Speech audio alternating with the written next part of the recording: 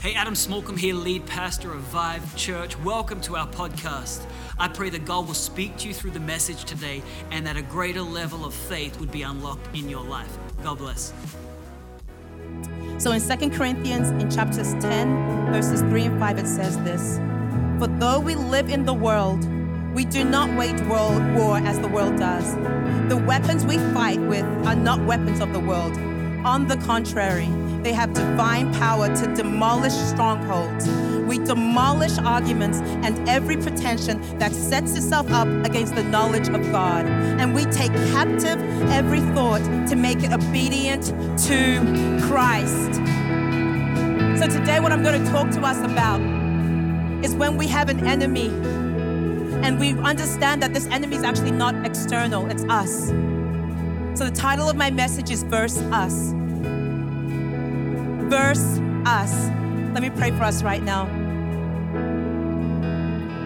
Father, you are already here and you're already moving. I ask, Father, right now that in this moment that you speak so loudly and you minister to every single heart that can hear me right here in this place and online, that you're about to do some surgical things that need to be removed to set us and unleash us into what you have for us. And I just ask, Father, that we prepare ourselves in this moment. I ask, Father, that I become less and you become greater, that you speak through me, Holy Spirit, and minister and impart your freedom, your truth that will set us free. We love you and we thank you. In Jesus' name, amen. Amen, amen, amen. Okay. Are you guys here? Amen.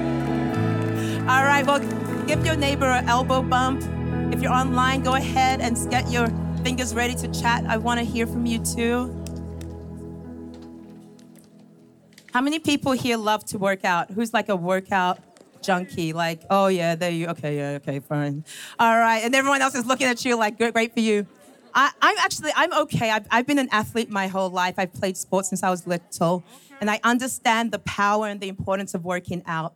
But one of my pet peeves with working out, especially when I'm being instructed by the coaches, and I played basketball and volleyball, and there's always a point in the practice, or right now I got a Peloton bike, and I love me some Peloton. And so, but there's always a point when I'm riding that the instructor, trying to be encouraging, will say something like, "Hey, it's not physical right now, it's just mental. It's all in your head, just break through, and you can do it." And you're looking at them like, "No, it's really physical. I'm really tired. No, I'm really not trying to actually crank it up a notch. I'm actually good where I am." And you have these battles that you have with yourselves internally when you're working out.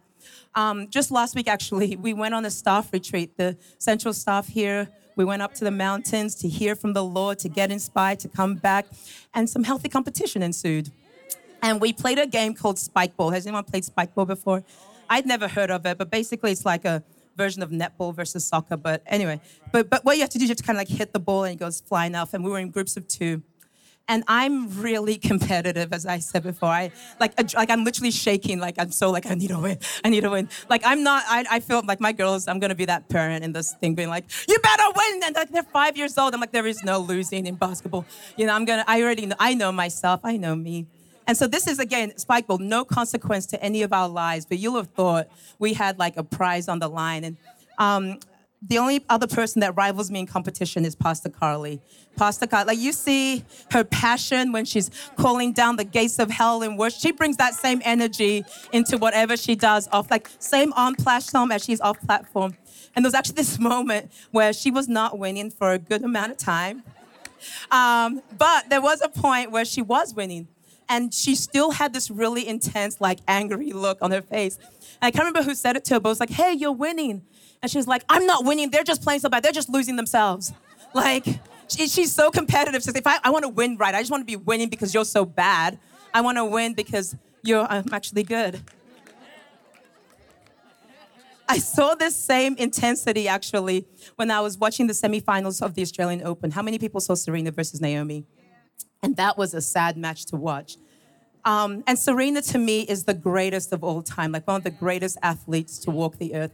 A lot of people are like, who's better, like LeBron James or Michael Jordan? I'm like, Serena Williams. Like, That's not the question. You're not like the answer is Serena Williams. No one has transformed a game like she has. Tennis literally looks different because she arrived on the scene. She's a game changer. And here she is now in the Australian Open against Naomi Osaka, who is also phenomenal in her own right. But after the game, and one I think the hardest things for an athlete to me is after you lose, having to do interviews. Like, I'm such a sore loser.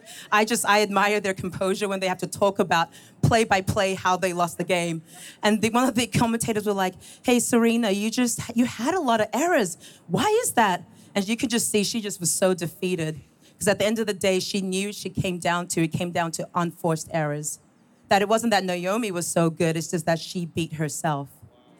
And I wonder how many of us are going through lives and we're entering battles and we're losing because of unforced errors. It's not because the enemy necessarily is that good. It's not that he's that crafty and that deceiving, but we've got battles that we're fighting with that no one sees, and we're losing because of unforced errors. I feel like sometimes we think of this enemy as an external force, and you hear things and you hear songs and you're trying your best to fight outside. But what if the enemy is really the enemy? Because at the end of the day, if the battle is myself versus myself, there's no winners out of that. I lose no matter which side of the battle comes out. So I want to take us on a journey right now to understand how do we exactly fight against these battles when it's against ourselves? How do we apply verses to us? See, whether you know it or not, you're in a constant battle. You didn't sign up for this battle. You didn't enlist for it. But the moment that you were born, you entered into a battle, and it's the battle of your mind. You know, Ephesians 6 says it like this: for we wrestle not against flesh and blood, but against rulers, against authorities, against powers of the dark world, and against spiritual forces of evil in the heavenly realms. See, the enemy knows that if he can get you to take your attention off the real enemy and focus on something else, then you can lose before you even begin. Right. Pastor Adam said it so beautifully in one of his sermons. He said it this way. He said, if the enemy can get you to defeat you, then he doesn't have to disqualify you. He doesn't have to try and disqualify you if you've already defeated yourself. And a lot of us are playing these battles, and we've got different things that we're wrestling with. And inside, we know that we are just facing off with our own selves. Some of these battles may not actually be actual ring matches. And that's what makes it hard, is that you don't always see it. If we knew, for example, that I need to suit up right now and get ready for a battle, we'll come prepared with some weapons to be able to handle off some things. But a lot of these battles, no one will ever see.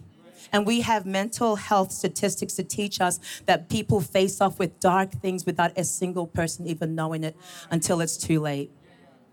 Some of us, these battles can look like insecurities. You battle with where you thought you should be in life, right? Where you thought you should be in life at this time versus where you are right now. You thought I should be married by now, and I'm not married right now. I should have children by now, and I don't have kids right now. I should be further along in my education and my career, but I'm not right now. And you battle against that.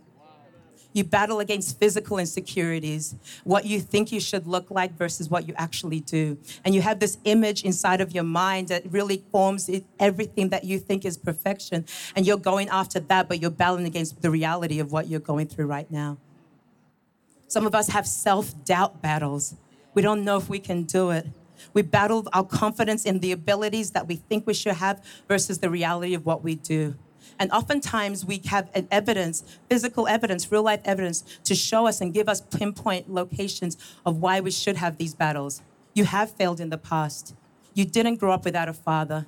There are actual things that you know it's not make-believe, but that you're struggling with. One of the battles actually that I really heard so clearly from the Lord that some of us might be struggling with is called the imposter syndrome. And I learned this term when I was working in corporate America as an attorney, and they would often talk to us, especially when you are doing well, that you're still unable to fully enjoy it. There's this sinking feeling inside of you. And you feel like at any moment someone's going to find me out. That the only reason that I'm here at this point is by luck or by happenstance, or they just don't realize, and I'm going to get a call from my boss at any point, and they're going to be like, what are you doing? I know I struggle with that sometimes when I first came on staff, and I was like, I am not the person for this job. they're going to realize this soon enough. And I would just practice my resignation. It's been the honor of my lifetime to serving you. I'm just so grateful that you gave me, but I understand the evidence has come out. Like, I made it this far, guys. Like, and we have all these things that we rehearse in our minds that at any moment we're going to be found out. See, no matter who you are, you're always going to be in a battle with yourself. This is not something that you can just escape until you face off with it. And the dangerous thing is if we try and ignore this battle, is that the power of our thoughts is misunderstood. Our lives will move in the direction of our strongest thought. The fact that you're sitting here right now is a result of a series of thoughts. You maybe at one point saw an ad for Vive Church and you thought, oh, that looks like a cool church. And weeks gone by and then you saw it come up, oh, I might come. And all these thoughts led to your behaviors that led you to sit here right now. Jesus understood the power of thoughts. He understood that thoughts will always lead behavior. In Matthew chapter 5, verse 27, he said this, "You have heard that it was said, you shall not commit adultery. But I tell you that anyone who looks like a woman lustfully has already committed adultery with her in his heart." The power of our thoughts. And here's the thing about it is that we live in a world that always elevates behavior over thoughts, always elevates what we can see over the unseen. And that is why you can have leaders that on the surface look incredible and leading and doing amazing things. And you can blink and the next thing they're admitting to things that you thought they were never going through. Is because we live in a world that will forever tell us that it doesn't matter actually what's going on in the unseen realm, as long as what you produce, what we can see looks good. If it's shiny on the surface, let's just focus on that. Forget what you actually went through. Forget what you think about when there's no one else in the room and just by yourself at night. That doesn't matter. I actually remembered a story when I was thinking about this. And it was when my sister and I were little. And we were over at a friend's house, actually my parents' friend's house, and they had a kid that we'd never played with before. And so when we were having dinner together, she seemed perfectly normal. She was younger than us, but a little bit chubbier. She was like a cute little girl.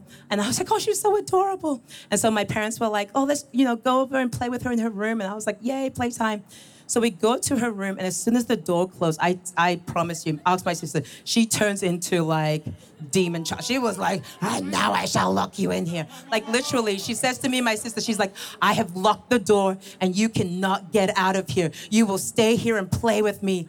And I remember, like my sister was actually telling me the story, like we were crying. We were like, this is it.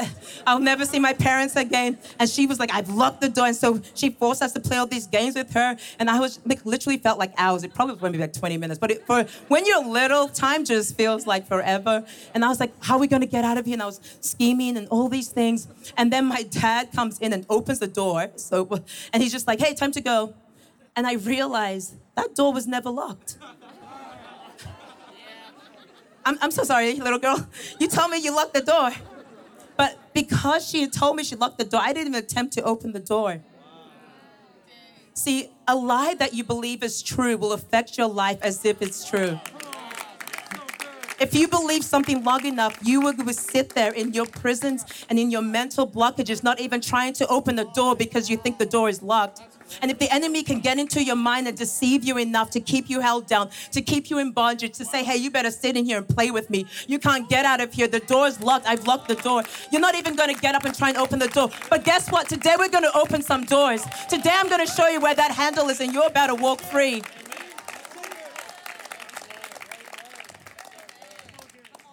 Let me actually paint a clearer picture for you guys of what it looks like when we're battling against ourselves. Can I have my team come up here? Ben, right here, he's us. Ben's every person, you know it's true. He can read your thoughts right now. Okay, so this is Ben, right? He represents you and me, just doing life, having a good time. Life's going good, right? You're doing good. You're going for your purpose. You're serving in the house of God. You're showing up. You're on special ops. What? You did King. You've been incredible. But all of a sudden, Ben, sometimes you have a thought. And it could have come when you were little and someone said to you, hey, you're lazy. You can't do anything. And so this thought is in the back of your mind and you're like, no, I'm not going to let that control me. I'm going to work hard. And so you try and rein in the thought. You try and control it with everything you have. And you're like, I'm going to control that thought. I'm going to control that thought. Yeah, that's right. You're controlling it.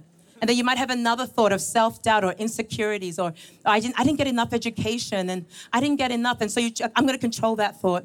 And all this time you're thinking that you're controlling the thoughts and people tell you, hey, take a step towards your future. Go towards what God has for you. Go forward. But the reality is when you think you're controlling your thoughts, it's really your thoughts that are controlling you because they're preventing you from doing what God has for you. But here's the thing about it, because the thoughts are so out there and you have no way to control them, the thoughts can attach to other thoughts and you can have strongholds form. And let me tell you about strongholds.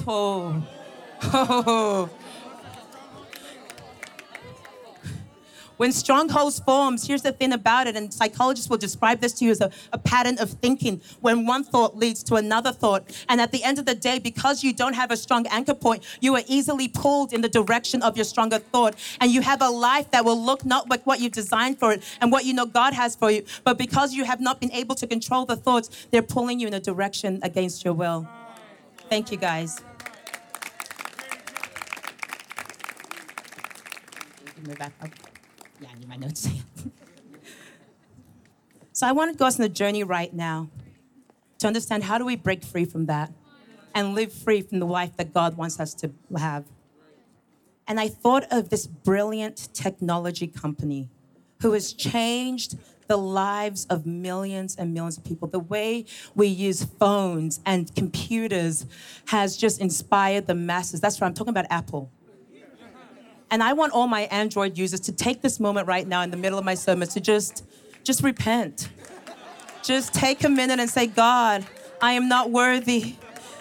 Because Apple has done some brilliant things in our lives. That's right, Austin, the one that's leading you worship, Android user. I feel like it's going to be like a mark, Android. That's right. But here's the brilliant thing that Apple did. From 1997 to 2002, they ran a campaign. And the campaign was just 2 words, think different. Think different. And I know my Android users are going to go on like the irony because everyone now has an Apple and an iPhone and they're all thinking the same. But they started off, okay? They started off with a campaign that says think different. And I feel like that's what God needs us to do. God needs us to think different from how the world thinks and how the world operates and what's controlling people's lives. The Bible says it this way. In Romans chapter 12, verse 2, it says this. Do not conform to the pattern of this world, but be transformed by the renewing of your mind. Then you'll be able to test and approve what God's will is, his good, pleasing, and perfect will. In 2 Corinthians, actually, the verse that we opened up with in chapter 10, verse 3, it says it this way. For though we live in the world, we do not wage war as the world does. See, there's a reality that the world has a way of doing things, and we are constantly required to think different from that, to move in a different way, to think, and it's hard to do that when you're in the system, to think different from the system's a little bit matrixy, because you're like, how do I break free? And I'm going to give you 3 points on that. To pre-frame, that's right, to pre-frame, to position, and to purpose. Pre-frame, position, purpose. Can you guys say that with me? Pre-frame, position, purpose. When your thoughts get dark, pre-frame, position, purpose. You have nowhere to go. Pre-frame, position, purpose. And point number 1 is pre-frame. Pre-frame, another way to say that is to ask yourself, what is the filter I'm putting upon what I'm seeing? Instagram gives us all these different filters, and you can have the same picture, and depending on the filter that you put on it, you'll feel different about the picture. You pop on that black and white, and you're like, oh, that looks so nostalgia. You put on that like sepia sort of filter, and it feels different again. You put on a vivid filter, and it's the same picture, but the filter that you apply across that picture will help have you seeing that picture in a different way. And I want some of us to understand that there are some filters that God has asked us to have. There's some ways of seeing the world that he wants to frame inside of us. But if your frame is already messed up and you don't have the correct filter, no matter how beautiful the picture is, no matter how beautiful your family is, no matter how blessed you are, you're always going to look at it and have a little bit of a different perception on it. That's how someone can look at your life and think you've got it made, but internally you're still struggling with the picture that it looks like. In Philippians chapter 4, verse 8, he describes it like this for us.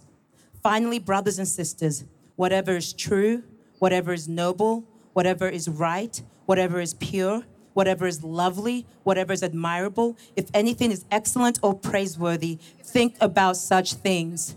And so the filters, these are different filters that God has for us, different ways he wants us to see the world. Is it true? Is it true, first and foremost? Because truth has been, let me tell you, the last year or so, we've now had varieties of truth. And I understand that people are so confused about what's going on. But fundamentally, whatever you're looking at, is it true? Is it noble? Is it right? Have these filters over your circumstances. Have these filters over your thoughts as you're thinking about it. So the first thing is to pre-frame and get the right frame in. The second thing I want to talk about is position. Colossians chapter 3, verses 1-2 says this. Since then, you have been raised with Christ. Set your hearts on things above, where Christ is seated at the right hand of God. Set your mind on things above, not on earthly things. And there's a word there that I just love so much, and that's the word set. Set. Where is your mind set right now? We talk about mindsets. I want to know where your mind is set. Because from the position that your mind is, it's going to affect totally how you see the world, how you see your thoughts, and how you wage the battles. If you're right now and you're here trying to just struggling and you're being pulled in multiple directions and you have these eternal battles, may I just suggest that maybe your mind is not set on things above. You have to make sure that your mind is set on the way that God sees things. It says, set your mind in the heavens. And that does not mean we become Christians that become no earthly good because we're still busy sitting barefoot and just in our zones, in our homes, and not going outside to engage with the world. That is useless and ineffective. That's not what God is saying here. He's saying, what I need you to do is remember who I am. Remember what I say about you. Remember, I am who you say I am. I can do what you say I can do. That is where you need to set your mind. And the mind that is set in the things above does not wander.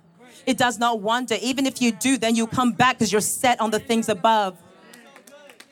Isaiah 43, verse 25. I just wanted to, I don't know who this is for, but I actually prepared my notes and I didn't have this verse in. I asked the production team. I was like, add this verse in. Because I feel like someone here needs to remember this. And you've been walking with God for a little bit. You're not brand new to this. You're true to this. But God has said to you, and you've wondered, how do you see me, God? And the reality is the filter that you still have yourself is your pre-Christian life. And you feel like an imposter because you're like sitting here in church right now, or you're listening, and you tell people you're a Christian, but the thoughts that you have and the things that you do, you know doesn't reflect who you know to be. And what's really holding you back is not necessarily the behaviors that you're doing, but the thoughts that you have that lead to those behaviors. But I want you to be free because God says this in Isaiah 43:25. I, even I, am he who blots out your transgressions for my own sake and remember your sins no more. So here's the reality is when God looks at you, after you've said, Jesus, take away my sins, it says, I, even I, am he who remembers your sins no more. For my own sake, to be true to my word, I need to make sure that you understand that I see you as righteous. I see you as a conqueror. I see you as pure. I see you as sanctified. I see you as purified. When I give you a will, when I give you directions, because I see you a certain way. And that is where we need to set our minds on that. Set your mind on things above. Don't allow the enemy to make you feel like a civilian because you are royalty. You've got royalty inside your DNA. There is royalty in your blood. And you need to have the mindset of royalty. You need to have the mindset of authority because once you surrender your life to Christ, it is not you that lives, but Christ in you. It is Christ in me, the hope of glory.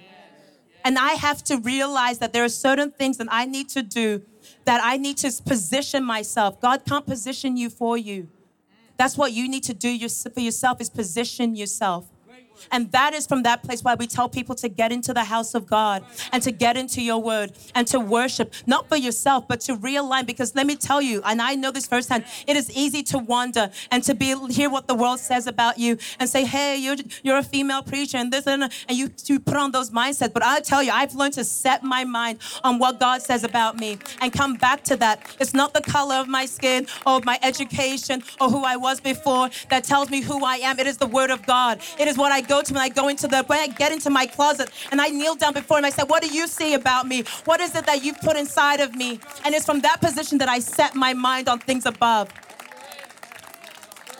Because you've been enlisted in the battle, but you cannot think like a civilian. You're now a soldier. And you need to have a soldier mentality that you've got one plan to do and one thing to conquer. And the third thing I want to encourage us is in purpose. The purpose of our thoughts. You know, in verse 5, it says, we take captive every thought. And you saw Ben up here. He took those thoughts captive. He had them. He had a hold on them. But the reality is we forget the rest of the verse, which says to make it obedient to Christ. The reality is our thoughts aren't there to serve us, but to serve Christ.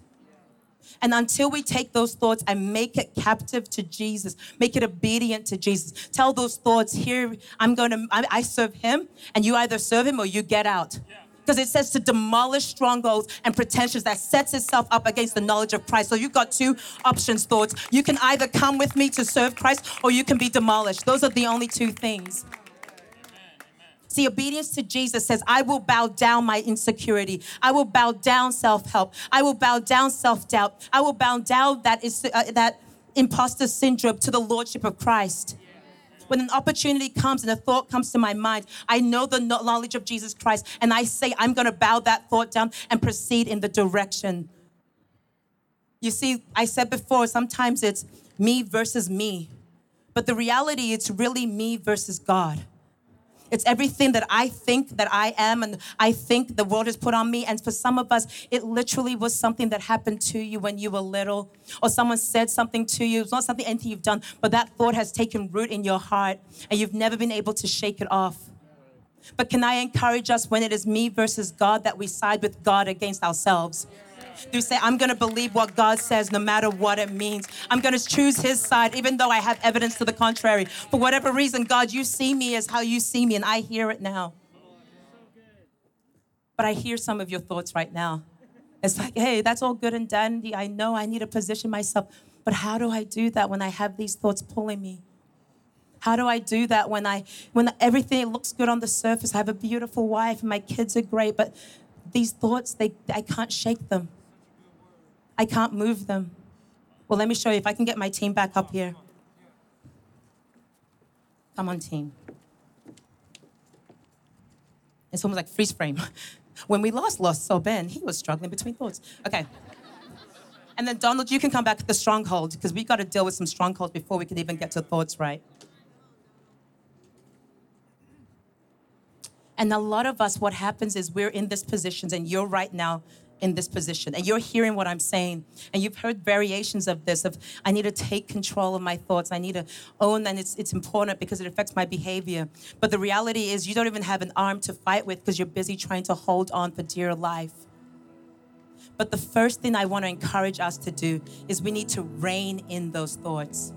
Because when the thoughts are far away, when they're a distance from you, you can't really control them too much.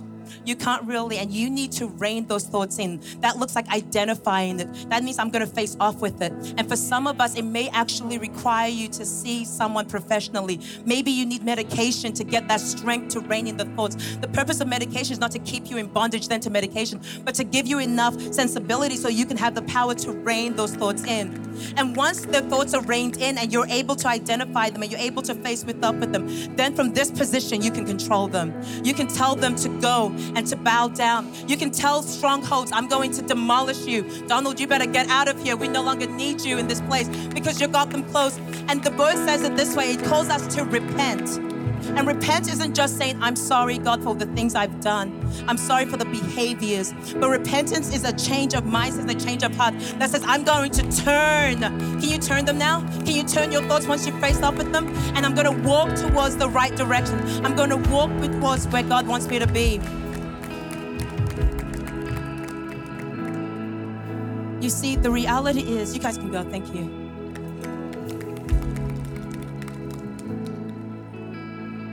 See, some of us have let our thoughts get so out of control and they're so far and we just have them in the background of our lives and we think like, oh, this is a battle I'm gonna have to live with forever. But I was a psychology major and I've seen the effects of mental health on our population and our people, even inside the church and outside the church. And the ability of the mind is nothing to treat lightly.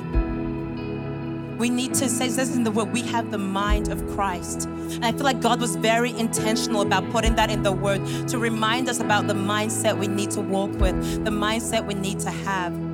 And once you're able to rein in those thoughts and you face off with them and you say, okay, I know why I think like this and I understand it, but I will make you obedient to Jesus Christ. Because I'm not going to lie to you. You will always have some thoughts. You may sometimes struggle with self-doubt and have fears and things like that. But here's the decision you make. You say either I demolish that stronghold or you're obedient to Jesus. Those are the two options.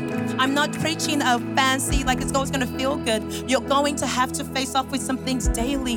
And that is why we get into our word. And that is why we worship. And that is why we forsake not the gathering of believers, so that we can get our minds right to face what's ahead. I have enough mental fortitude, not because of my own strength, but because of what God has done for me, what God has done in me, what God is doing through me.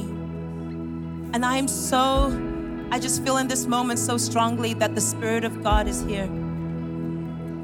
And there are some of us that have been battling with mental health and battling with thoughts. And it's not a battle anyone sees, but God has located you right now. God has located exactly where you are for you to hear this message and to remind you that in and of yourself, you do not have the strength to face off with that. Because even that process to rein in is so physically exhausting. And I just had two thoughts up there. Some of us have thousands. Some of us have many things that we are just fighting against. But let me tell you about Jesus. Let me tell you about the one who bore your sins and put it on the cross. And he says that when he died, he thought of you. He thought of every single battle you face. And a lot of times we think battles, we think illness, or we think external things, or God has already faced off with, financial situations, and all those things are true. But I believe first and foremost, Jesus understood what the mental and the thought battles we will have. You see, right before he goes on the cross, there's this moment in Gethsemane. And it's one of my favorite moments when I read about Jesus, because I feel so connected with him. And he's praying. And he's got his boys with him, and he tells them to, hey, stay watch, and they fall asleep. So you guys know people sometimes can't trust them. So it's just him and God. And he's praying in the garden, and he says, if there's any way that this cup can be moved from me, yet not my will, but yours be done. And I feel like in that moment, God wants us to see that it wasn't just, Jesus didn't just decide, oh gosh, I've got everything, but he had to wrestle with some things himself. He had to decide that even though I am the Son of God, I've got to make sure that I tell myself, we're going to do the will of God, yet not my will, yet not my thoughts, yet not the things inside of me, yet not my insecurities, yet not my self-doubt, yet not my belittling, yet not the things that I say about me, but your will be done. Your will be done in my life. Your will be done in the way I work. And Jesus said, I need to go so that I can send a spirit, my very presence, to be with you, so that when you are in your midnight hour and you're on your bed and you are crying out to God to take this from you and to take these thoughts away from you, and you want to hurt yourself, yet not my will but yours be done. And I want to pray for us in this moment. I want to pray for every single person right now that knows what it's like to struggle with ourselves and to battle with ourselves. I had a friend, someone that I was leading, and she was in my home, and she was struggling with all these things, and she was telling me about, how she saw it. She was saying these just vile things about herself. And I held her and I said, who told you that? Why would you say that about yourself? I don't see that. And in Genesis 3, I remember God. And I remember you have the Garden of Eden, and you have Adam and Eve, and they sinned and they did what they shouldn't do, and they were hiding. And then God's like, where are you? I'm looking for you. And they said, we were naked, and so we hid from you. And God looks at them, I feel like, and he probably like a dad was like, who told you you were naked? Who told you you were worthless? Who told you that you would never amount to anything? Who told you that you will always struggle with that? because you got to understand the who behind that. We learned in week 1, Jesus versus the devil. But in week 2, Pastor Adam came forward and said, you got to come back with some questions of your own. Who told me that I was worthy? Who told me that I'm strong? Who told me I'm more than a conqueror? Who told me that I've got everything I need? Who told me that there is nothing that will stand against me? That the love of God. Who's told me these things? Who's told me these things? Hey, I hope you were blessed by that message. We release new content every single week here at Vive Church. And so if you don't want to miss any of it, I would encourage you, go ahead and subscribe. Also visit our website, vivechurch.org, to stay up to date with everything that's happening in the life of Vive Church. God bless you.